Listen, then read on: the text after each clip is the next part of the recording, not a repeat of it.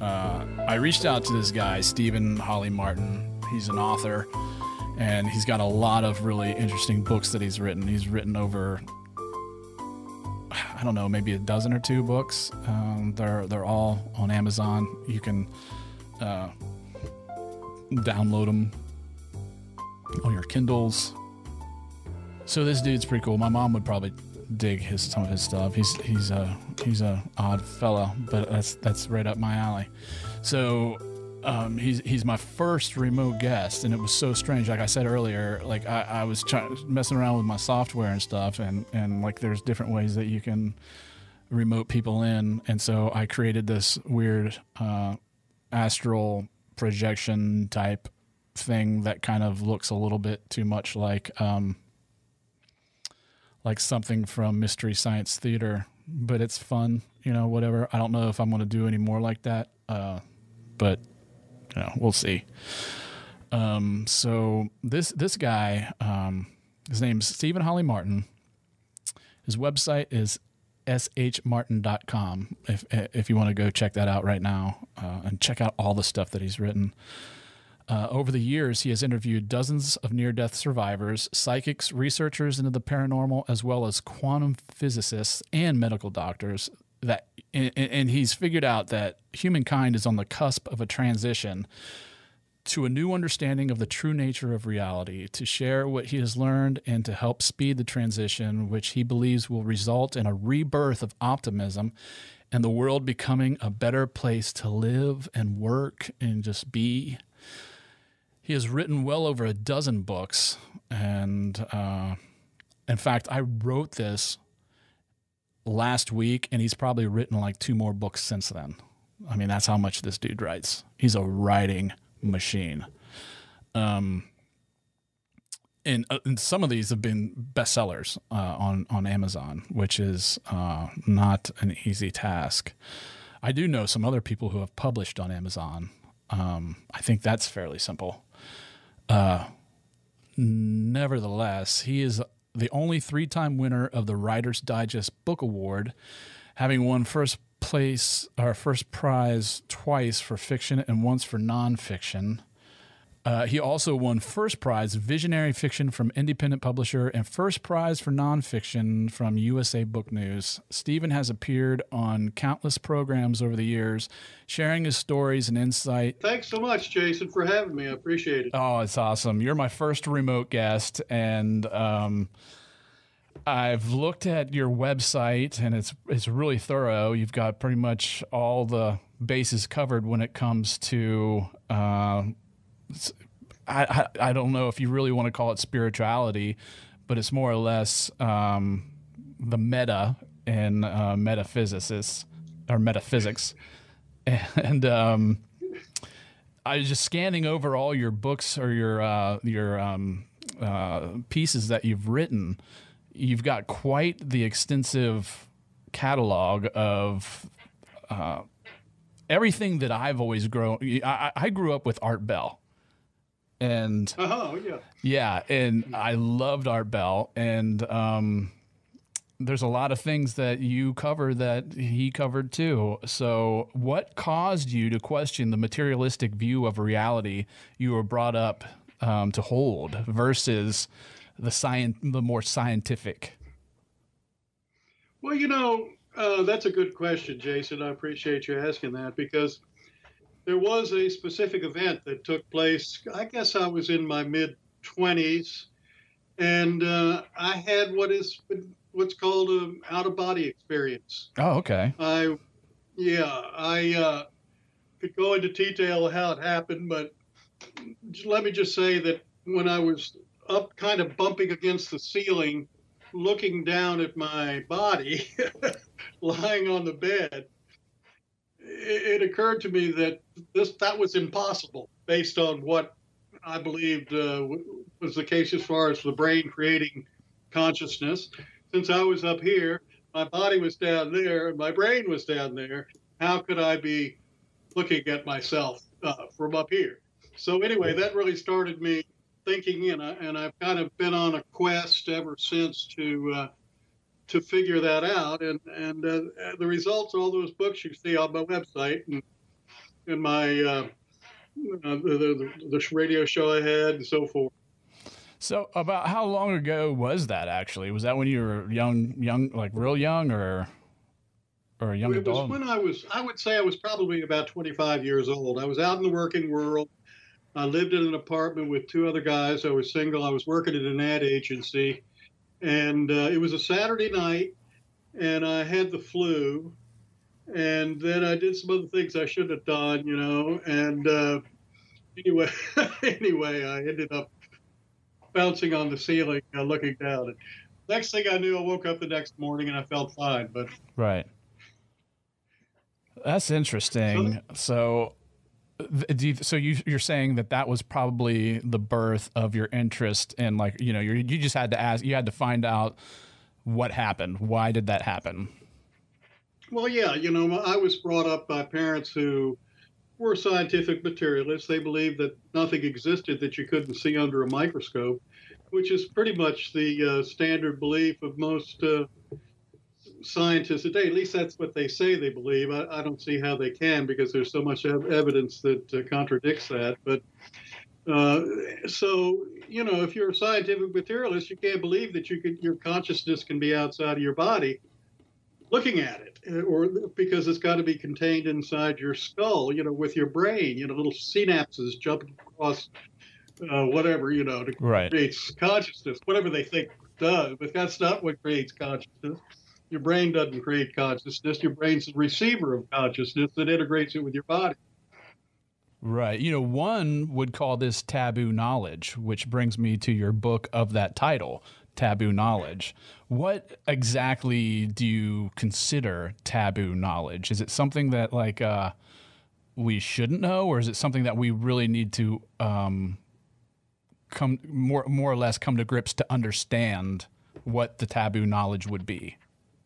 Well, taboo knowledge is the truth about who you are and what you are and the true nature of reality. That's what taboo knowledge is, because our scientists still hold on to this materialistic idea, this idea that nothing exists except material substance, which is totally false. It's the premise of science, accepted science today.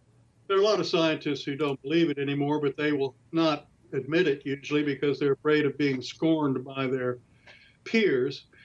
The truth is that I believe, and I present a lot of evidence to support this, that consciousness is primary, that it is the ground of being of all that is, and that's where everything comes from, including you and me, and the material world that we live in.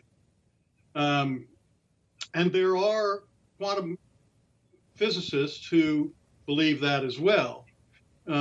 You might say that the Hindu rishis that lived 4,000 years ago were right when they said that Verda, they called it Verda, V-E-D-A, which, you know, when you boil it down, is consciousness is the ground of being.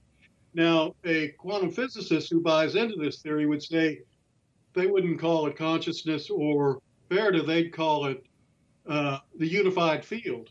But to me, the unified field and Verda and consciousness are really all the same thing. Right. So, okay, so if you're saying that we're not our bodies, we're not our, you know, your arms, your legs, or whatever, and you're definitely not things that aren't you out there in the real world. You are your consciousness. When does that happen? Is that a learned thing? Are there people out there that don't have this? Well, I'm not sure what you're asking there, but I would say that what we're spiritual beings who are having, this is a cliche nowadays, I think. Okay. We're spiritual, but it's true. Many cliches are true. We're spiritual beings having a physical experience. And we have a subconscious mind that some people might call the soul, that's been built up over many, many incarnations on this earth. And we reincarnate periodically. We come back for various reasons. But at our very core, we are that consciousness, and we are all one. You know, you hear mystics say throughout the pages that all is one. Well, that's true. And if you really stop and think about it, if you think about what's at the back of your mind, the consciousness, the silent observer that sees things happening and can observe your own thoughts, that is that ground of being. And we all share it. We think we're different because we have that subconscious mind. We have their conscious mind and memories that we built up over this lifetime, which makes us think we're separate. But at the core, we're not separate. We're all one. We're all that one consciousness. There's only one organism, one mind, and we're part of it. Okay, I see what you're saying. So basically, individuality, in your theory, does individuality exist? Is there such? I mean, we still have free will, correct? We do have free will. Yeah, that's one of the big important things about coming into this reality is that we have free will, and we learn from the actions that we take and the mistakes that we make that come back to haunt us. Or, you might look at it as there's really nothing bad that ever happens. There are only opportunities to learn from your own mistakes. Right. Because we bring it all on ourselves, whatever happens. Okay, so just a few minutes ago, when you were explaining this consciousness collectively, you said on this earth. So yeah, are we restricted to the spirituality in the path that is on this earth? There's no other chances of life forms out there that we could evolve into, or when we pass, move on to a different world? Oh, I think that there probably have been many, many other worlds, and many certainly in the physical universe. This can't possibly be the only planet that has life on it, intelligent life. And just look at all the UFOs that are spinning around nowadays. Right. And then there are other dimensions. I believe that we are on a path. We're on the whole purpose of life, and I believe is evolution. And that we're in a stage of evolution that we're really transforming or evolving into a higher level of consciousness. And when we do, we may well live in some other reality than this one. Or perhaps this one will become converted somehow. I mean, if you know about the law of one and all the raw material that's raw material that was channeled back in the early 80s. Right.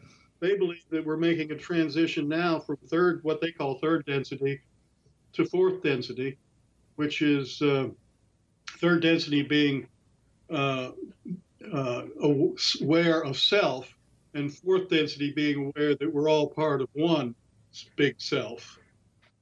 Well, I mean, since you brought that up, I've been interested in all this, and recently had something happen, and I believe that it could have been karma.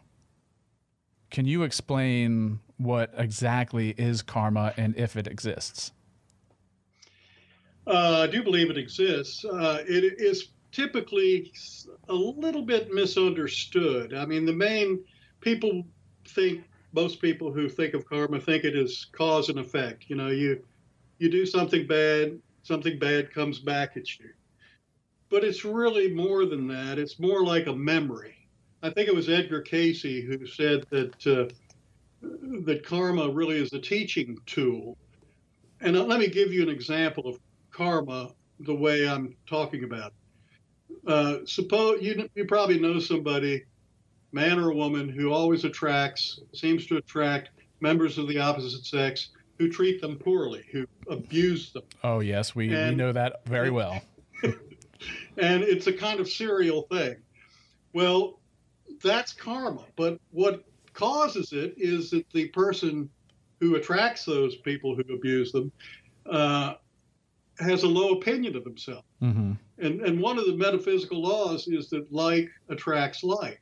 So that person attracts people of the opposite sex who have the same low opinion that person has of themselves.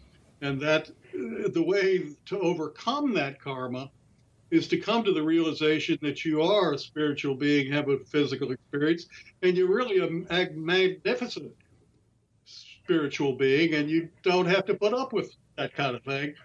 You need to develop a higher opinion of yourself, and when you do, that karma will be dissolved.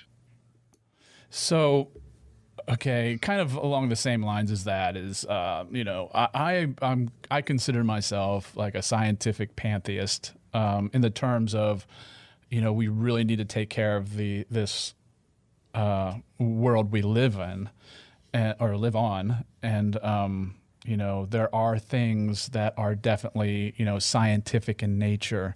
I'm not denying any kind of spirituality or the existence of souls or karma or all those other laws of the unknown. But I do kind of think about like, how do you call it? Like astrology. Like I definitely think that there's something like when you're born at a certain time in a certain place, that kind of predetermines your energy moving forward throughout how you take care of yourself or care for yourself. Do you agree to a certain extent in astrology? It's not something that I have studied like I have the other things that we've been talking about, but I do believe there's something to it, yes. Mm-hmm. Certainly Edgar Cayce, who was able to access the Akashic records, and so much of what he said proved to be true. And he believed that that astrology, there was definitely something to it. Something to it. It does sort of set your personality or become part of your course in life. And but I'm not an expert. I've had my charts done by an astrologist who seemed to get a lot of things right. So. Right. Yeah. Yeah. Well, a lot of them are really good at it. So when we talk about the information age that we're moving into, I guess we could say that if there's, like definitely in my belief system that there's life on other planets that could be further developed than we are. However, with that said, they also say that this is, since it's an information age, that it could be an age of Aquarius. Can you touch on that a little bit? Yeah, I think that's really what the raw material is talking about, moving from third density to fourth density, the age of Aquarius. And if the zodiac, there's no doubt that it began, I guess, in 1987. We began moving into the age of Aquarius as far as the zodiac is concerned. We were in the age of Pisces, which, of course, the fish. That's Jesus. So, the last 2,000 years were that. And we're moving into a new age of Aquarius where, on Earth at least, we're going to become more aware of who we really are, as we've discussed. Mm-hmm. And so I think the two things are absolutely parallel. And it's just a different way of saying the same thing. Okay. Can you explain the third density and the fourth density and the differences? Yeah, according to Ra, there are 7 densities. Okay. The first density is mineral, like a planet with no life on it. Mm-hmm. Water, mineral, no life. The second density is planet with life, like plants and animals, but life that is not aware, doesn't have self-consciousness. Third density is life that is aware of self, that can sort of step outside itself and consider its own life and its own thoughts and the impact of them and all that sort of thing. That's where we are now, third density. That's us. Fourth density is the realization that we were all one, that there's one big mind that we're all part of, and we seem to be different because we have our own memories and thoughts and ego that has developed, but we're really all one. When, as Jesus said, when you've done this to one of these, my brothers or sisters, you've done it to me. He realized that he was one with all. And that is fourth density. Fifth density is where we really get a lot of information and intelligence and put it together with that. And so that science and awareness of the one life really combines. Sixth density is no, well, actually, that's fifth density is when you concentrate on the science part. Mm-hmm. Sixth density is where the two come together, and seventh density is where we return to the source.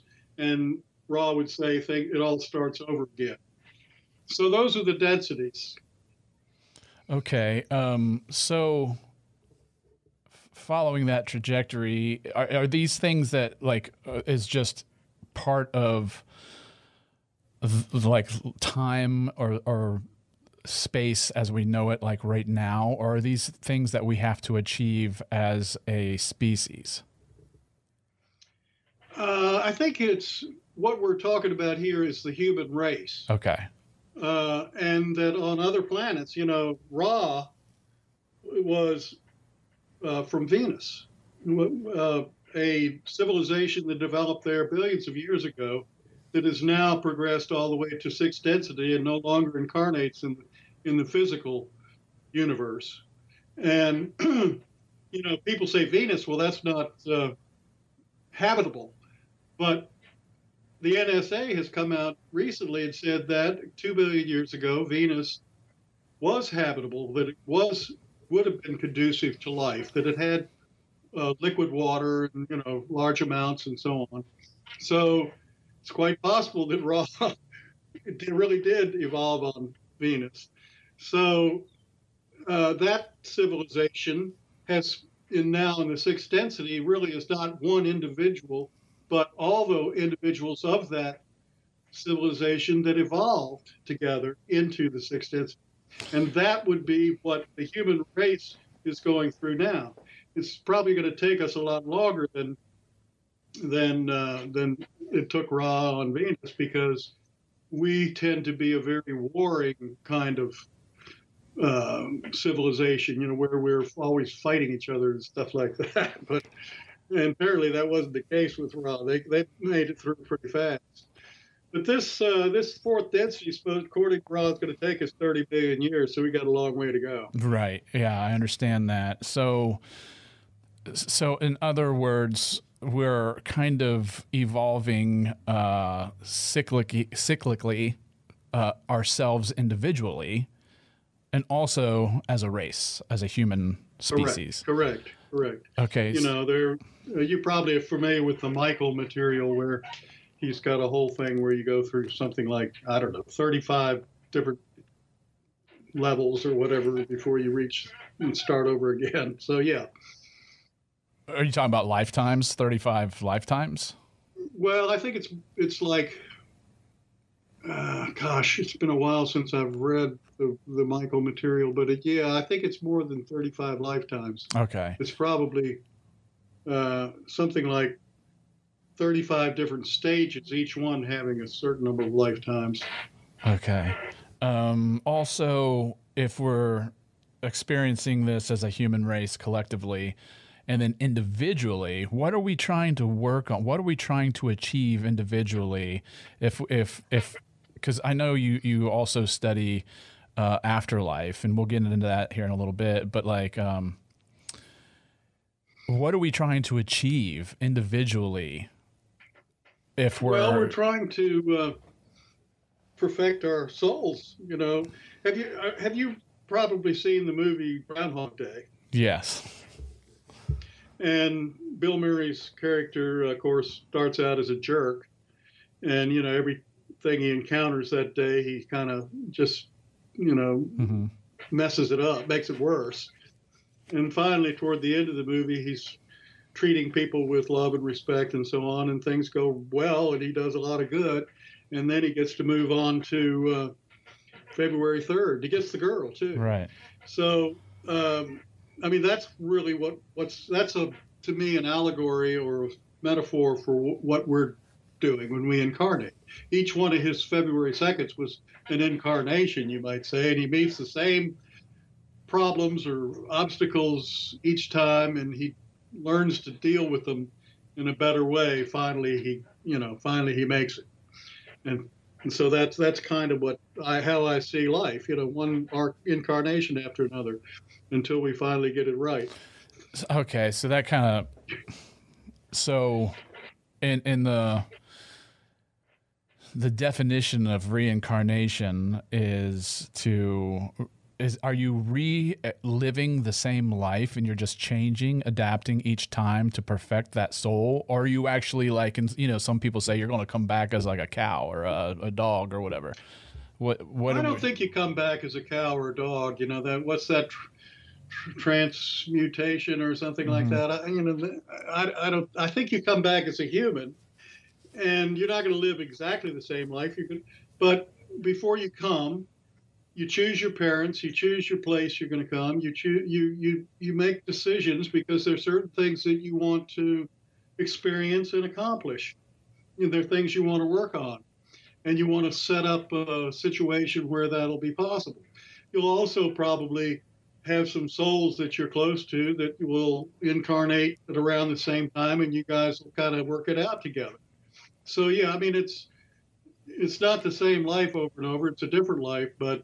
So how would you explain the? I mean, if that's the situation, how would you explain those unfortunate events where people are mistreated, or even worse, like murdered, or like by their family members? If you're choosing your family, your parents, are those just people who don't know? Are they reincarnated? Like they just didn't know what was going on?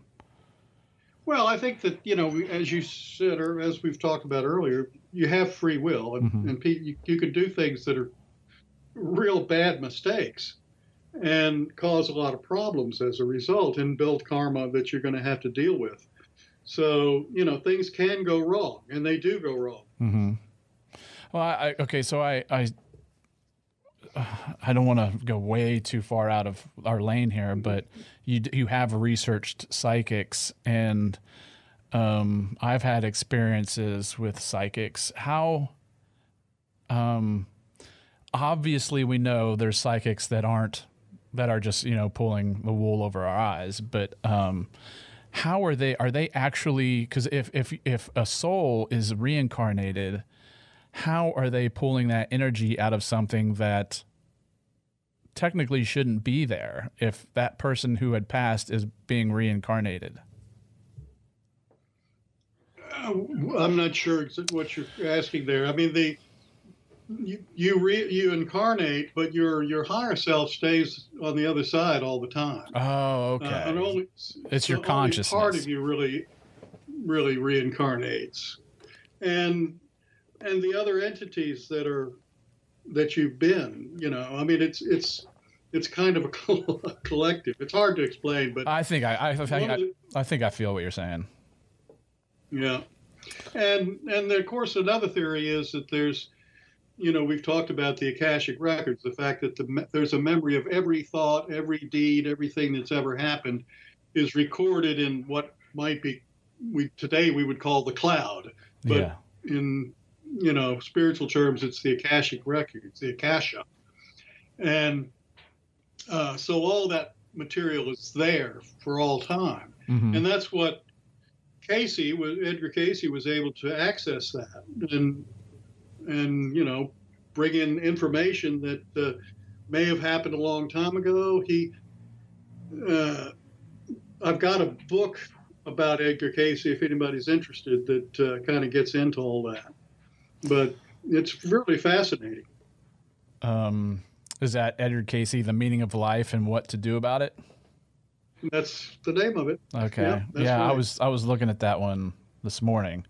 You've written a lot of really interesting books. I see you wrote one on extrasensory ESP. Yes, ESP. Yeah. Extrasensory perception. What? Yeah. Let's hear about that. I want to hear about that. Well, the book is really a personal story about going to spend a weekend at the College of Metaphysics in Missouri, in Windyville, Missouri. Mm-hmm. And the purpose of the weekend was to find out what your dharma is. You know, each of us have a dharma, which is a purpose, something that we're particularly good at, that if we can learn what that is and how to use it to serve others, will give us a really good life. Well, in the process of doing that, I learned that I have certain psychic abilities, Okay. which have to do with what is the word? It's where you touch something, feel something, and you get a memory from it or a feeling of where of what it was used for. In this case, what I was able to do was from a ring, talk about who wore it and what the purpose of it was and so forth. Mm-hmm. But anyway, at the College of Metaphysics, they explained how to develop your psychic abilities, which I explain in this book, which basically involves your several layers of consciousness in you, and if you can get those all aligned, you can eventually tap into the universal mind, which again is the Akashic records, or the Akasha, and it explains how to do that. Now, I don't claim to be a great psychic. Mm-hmm. I do have some abilities, but I know people who are, and I've talked to people, and I've dealt with people who are really quite amazing with their abilities. Yeah. So do you think possibly that your experience that happened when you were 25 had something to do with your abilities that you didn't realize that you had before? Yeah, probably so. I mean, I didn't think about it till much later, but I think it definitely opened up my mind from being a scientific materialist and believing that nothing existed except material substance, to realizing that there are other dimensions and that our consciousness is not confined to our skulls. And I think one of the main ways to develop it is through meditation. If you can do that daily for 15, 20 minutes, maybe once or twice a day, mm-hmm. you can help develop your own psychic abilities too. Okay, so I was going to ask you this question about this other book that you wrote, Life After Death. Okay, so if you have reincarnation and you're basically living over and over trying to perfect your soul, whether you realize it or not, when does life after death begin? When does actually death begin? Well, it's when your brain stops functioning, and in fact, one of the reasons the University of Virginia, which has been studying this for 60 years, one of the things they say is that, and point to as evidence that the brain does not create consciousness, is that many people who have been in a coma, perhaps had dementia or Alzheimer's, right before they die, they will become very lucid. And it's like their brain is disengaging, it is separating from their consciousness. And they're able to talk and communicate with people around them, and then very shortly after that, they die. Mm-hmm. And that's a phenomenon that's seen often in nursing homes and other places where people who are in that situation are.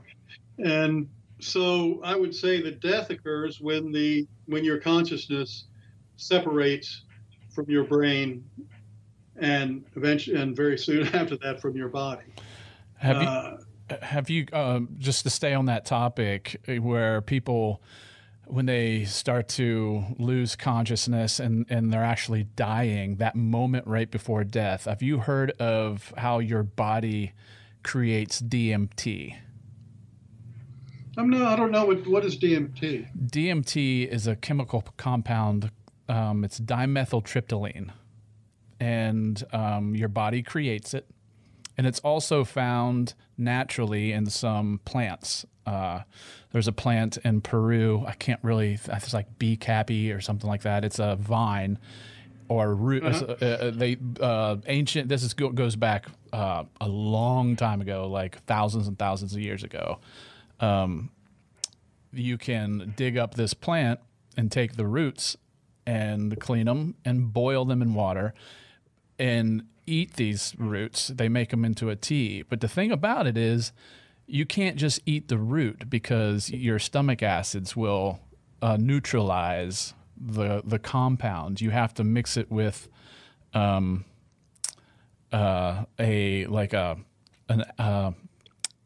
like a base or whatever to cut down the acids, so your body will absorb the DMT. And what that molecule does, they call it the spirit molecule. In your brain, it's produced by the pituitary gland. The pituitary gland is the last gland in your brain to go.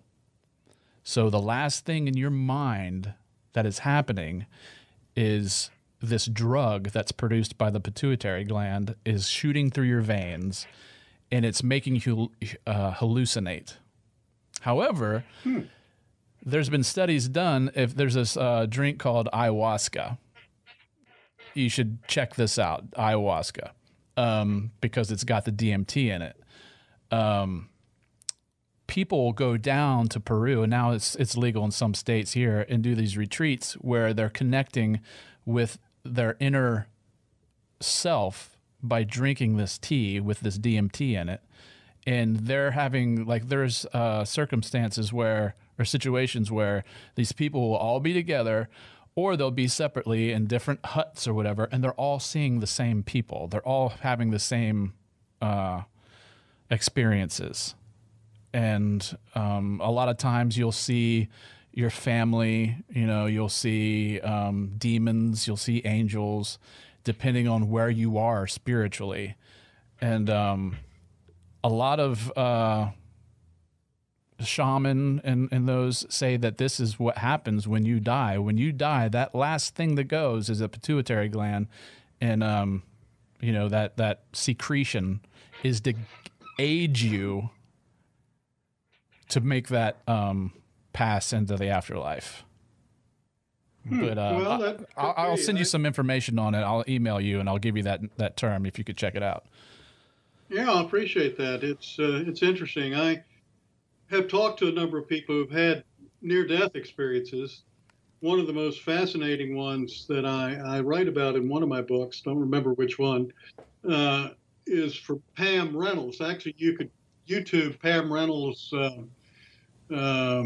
near-death experience and probably find it. Okay.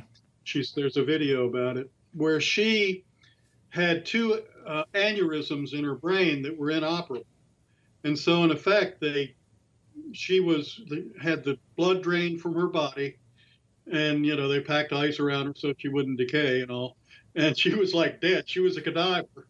And they opened up her skull and they went in and fixed the aneurysms, and when that was happening, she left her body. She watched the operation going on in the operating room. She was able to describe things that were happening there that there's no way she could have known because she was totally out. I mean, she was dead.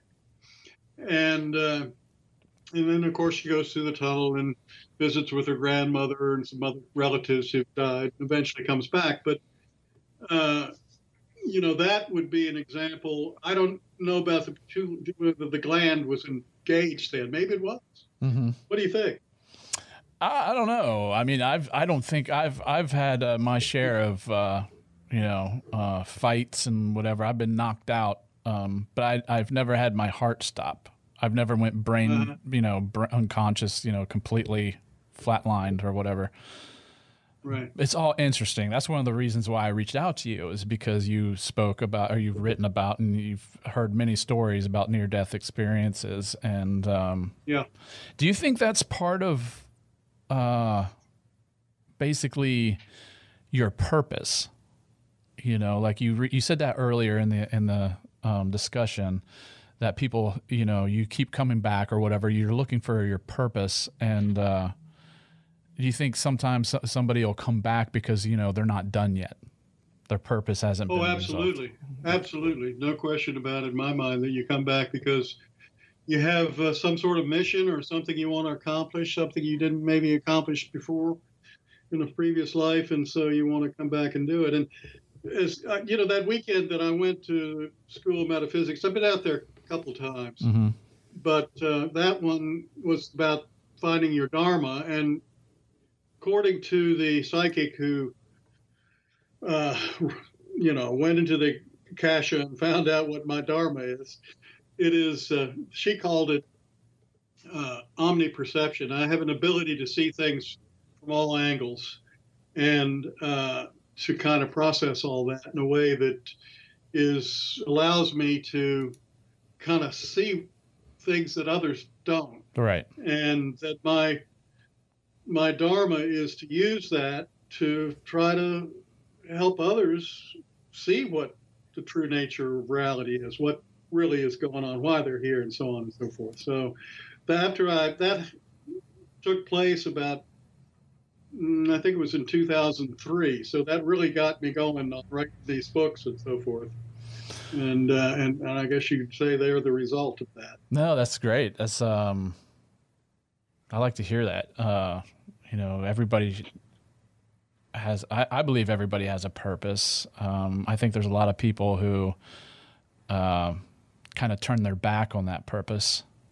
And I think you can make a big mistake by you may have a talent or a Dharma that you can use it in different ways. You could use it to make a lot of money, perhaps, but that may not make you happy. If you used it to help others in some way, it would probably be a more fulfilling life for you, Right. Yeah. So, I mean, I know you're not I don't know this, but I'm assuming that you're not a psychic who charges people for readings. Do you think that's, No. I mean, is that something that is unethical, or is it something that's okay if it's legit? Being a psychic and charging others, I suppose it's okay.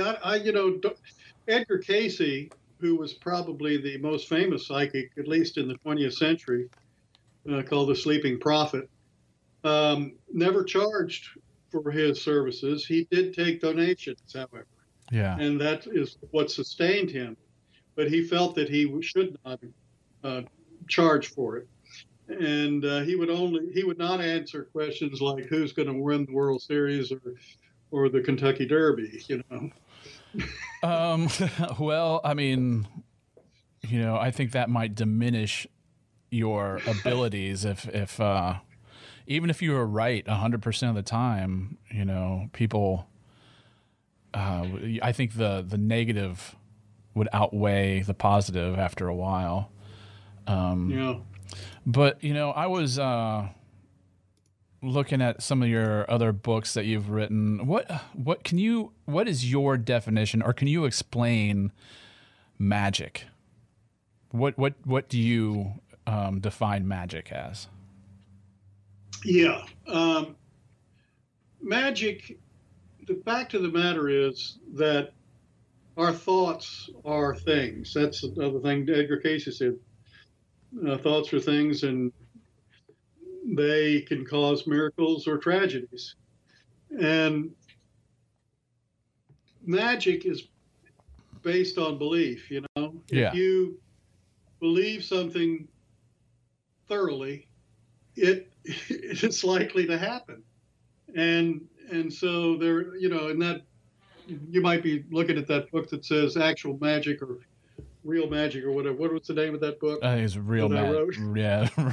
It's Actual Magic, expanded edition. Actual Magic. The Secret of Manifesting Your Desires. There you go. The secret. Yeah. Okay, tell me how to manifest my desires. I mean, is that something that anybody can do? Or? Yeah, I think anybody can do it. But I think, first of all, like Edgar Cayce, you have to be doing it for something other than money. Or, you're not going to visualize a Mercedes and have it appear in your driveway. I mean, it has to be really going along with your dharma, going with the flow, with the energy, and it has to do with belief. And in that book, I give a 7-step process for cementing your belief in something and then refreshing it as you go along. And one of the things that can happen is that you anticipate something too much, and that keeps it from happening. I mean, that's all kind of explained in the book, but Yeah. it's magic is based on belief. As let's see, was it Jesus who said, "Whatever you ask for in prayer, believe that you have received it, and it will be yours." So you have to believe that you already have it, and then it'll come. There was a guy back at the turn of the 20th century whose name was Thomas Troward, I believe, and he had this whole formula about how thoughts are things and how you can control them. And I did get into he seemed to really know what he was going on. He spent a lot of time in India, and I guess he learned some from the swamis there and so forth. But he really, it's an interesting to see what he had to say about it. Well, I'm gonna ask you a question, and if you don't want to answer it, that's fine. But it has to do with Dharma, and people's purpose. Do you think possibly, like, I don't know if you remember that show, Quantum Leap, where Sam Beckett, I think that was his name, would go back in time, or he would just flip all over the place, and it was quantum physics, and he would enter into a body of somebody, and then he would have to figure out like what he was there for to get this person through to continue on or whatever.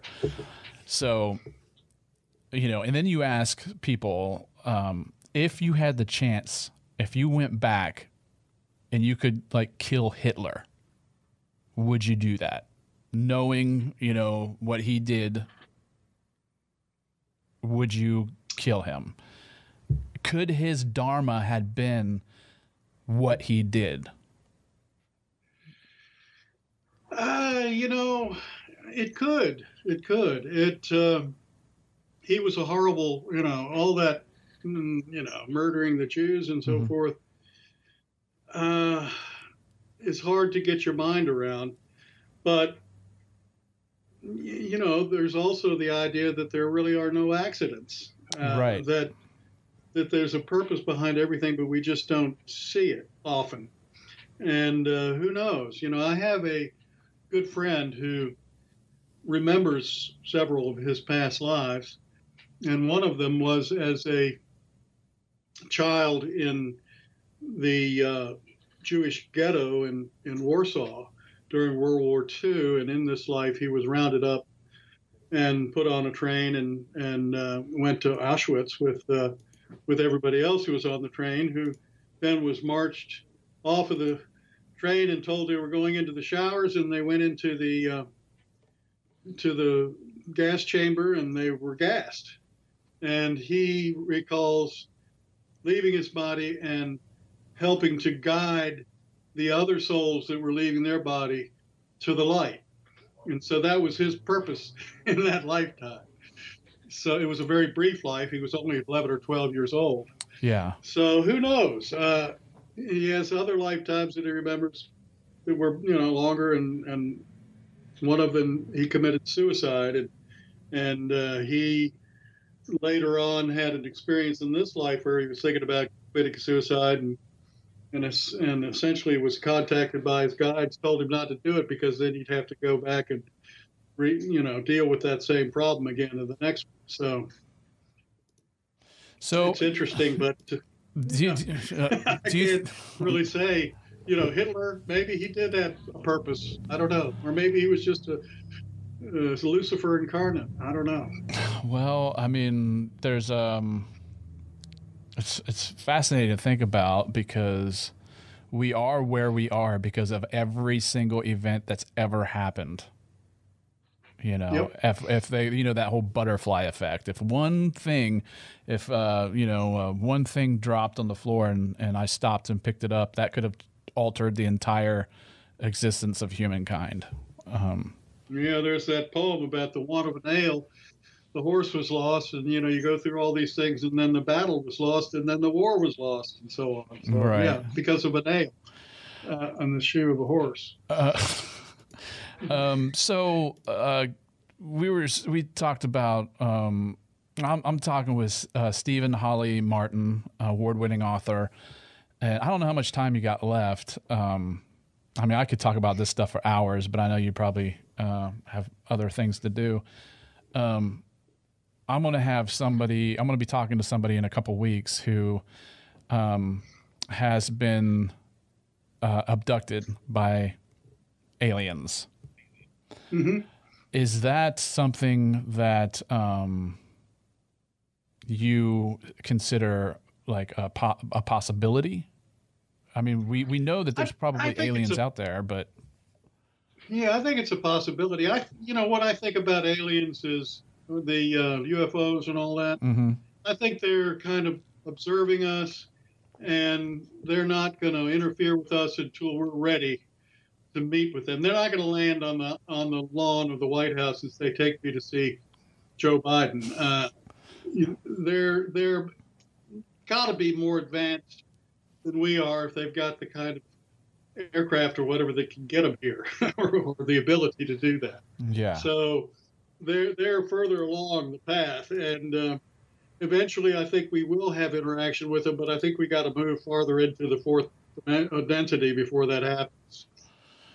Right. It's so fascinating because I don't like when it comes to crypto. Whatever paranormal, like I'm a skeptic of everything. I'm just naturally like that. However, I don't say it's not possible. Whether it's Sasquatch or the Chupacabra or whatever. I mean, there are stories out there for some reason. Yeah. I mean, when it comes down to like the Greys, are they out there flying around? I mean, who's to say they're not? I mean, my first job out of college, I was working in an ad agency. My boss was a retired Air Force colonel who was a pilot, and he told me that once he was flying his big cargo plane over the Atlantic, and he had a crew of, I think, 5 guys on that plane, and their UFO came up and rode right alongside them for a half an hour, mm-hmm. and then it just shot off to the right in a way that was, physically impossible as far as the kind of equipment we've got. And he put in he filled out a report, did the whole 9 yards, and all his crew vouched for it. And that was the last he heard of it. Yeah. But I have heard that the government is going to come out with some statements on UFOs pretty soon, sometime between now and June 1, I think I saw. I was just looking for it because I thought I saw something in the news just the other day about somebody, a former Secretary of Defense or something. I think it was what was the guy who was head of the intelligence agency, whole intelligence thing under Trump. He said that, yeah, UFOs exist. I mean, just recently on TV that UFOs exist, and that they're coming out with this report. And once that report is out and unclassified, he can tell us more about it. Okay, so that's probably what you're talking about between now and June 1. Yeah. Yeah, it's fascinating. I can't wait to hear what that's all about. Right, me too. So, is there anything else that you wanted to touch on before we part ways here? Well, I'd just like to tell our listeners, go to my website. It's just a simple website. It's S.H. Martin. S is in Stephen, H is in Holly, and Martin, MARTIN.com. And up at the top there, you'll see a little button on the menu that says books. You can click on that, see what I've written, and you'll see all the covers, and you can click on any one of them, and it'll tell you more about it. And, maybe you'll find one you'd like to read. Awesome. I actually have the website scrolling on the bottom of the screen that the viewers can see, and but this will be in podcast form. So thank you for spelling that out. www.shmartin.com. It's a really well put together website. There's some media on there and all that. Well, I really appreciate you coming on board today. I will send you the email about that information I was telling you about.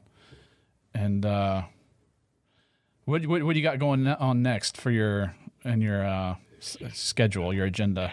Any more books coming out? Well, I'm trying to promote the books I've got. I've got a new novel out called The Luciferian Candidate, and it's pure fiction, but it does. I mean, I don't believe there's a real Lucifer. Okay. But I think there are bad guys on the other side, and that could be. That's what this novel's about. So it's kind of fun. And I've got some other ideas, but I'm trying to think of what I want to write next. I don't know. Probably a novel this time. Okay. Well, I'm going to keep reading your material because what I've read so far, the Taboo Knowledge, and what is the other one that you sent me? It was Life After Death, Powerful Evidence You Will Never Die. And I think I sent you a third one, didn't I? Well, you did send me The Force. The Force can be with you. Yeah, The Force can be with you. When did you write that one? A couple of years ago, I guess. It's the Force being the Star Wars thing, and I think the Force does exist, and you need to go with the flow. Right. That's one of the things we touched on that a little bit already, I think. All right. Well, my guest was Stephen Holly Martin, an award-winning author. I appreciate you for coming on today. Well, thank you, Jason. I enjoyed it. I really did. All right. You have a good one. Take care. Bye-bye. All right.